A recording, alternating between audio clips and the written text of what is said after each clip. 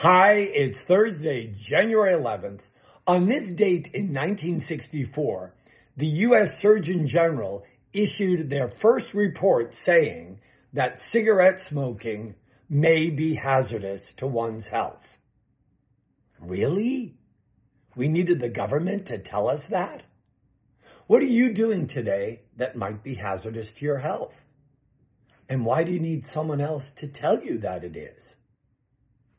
How can we be kind and take care of other people unless we're kind and taking care of ourselves? What are you going to do today to enhance your physical health or your mental health that's going to make you better prepared to help others?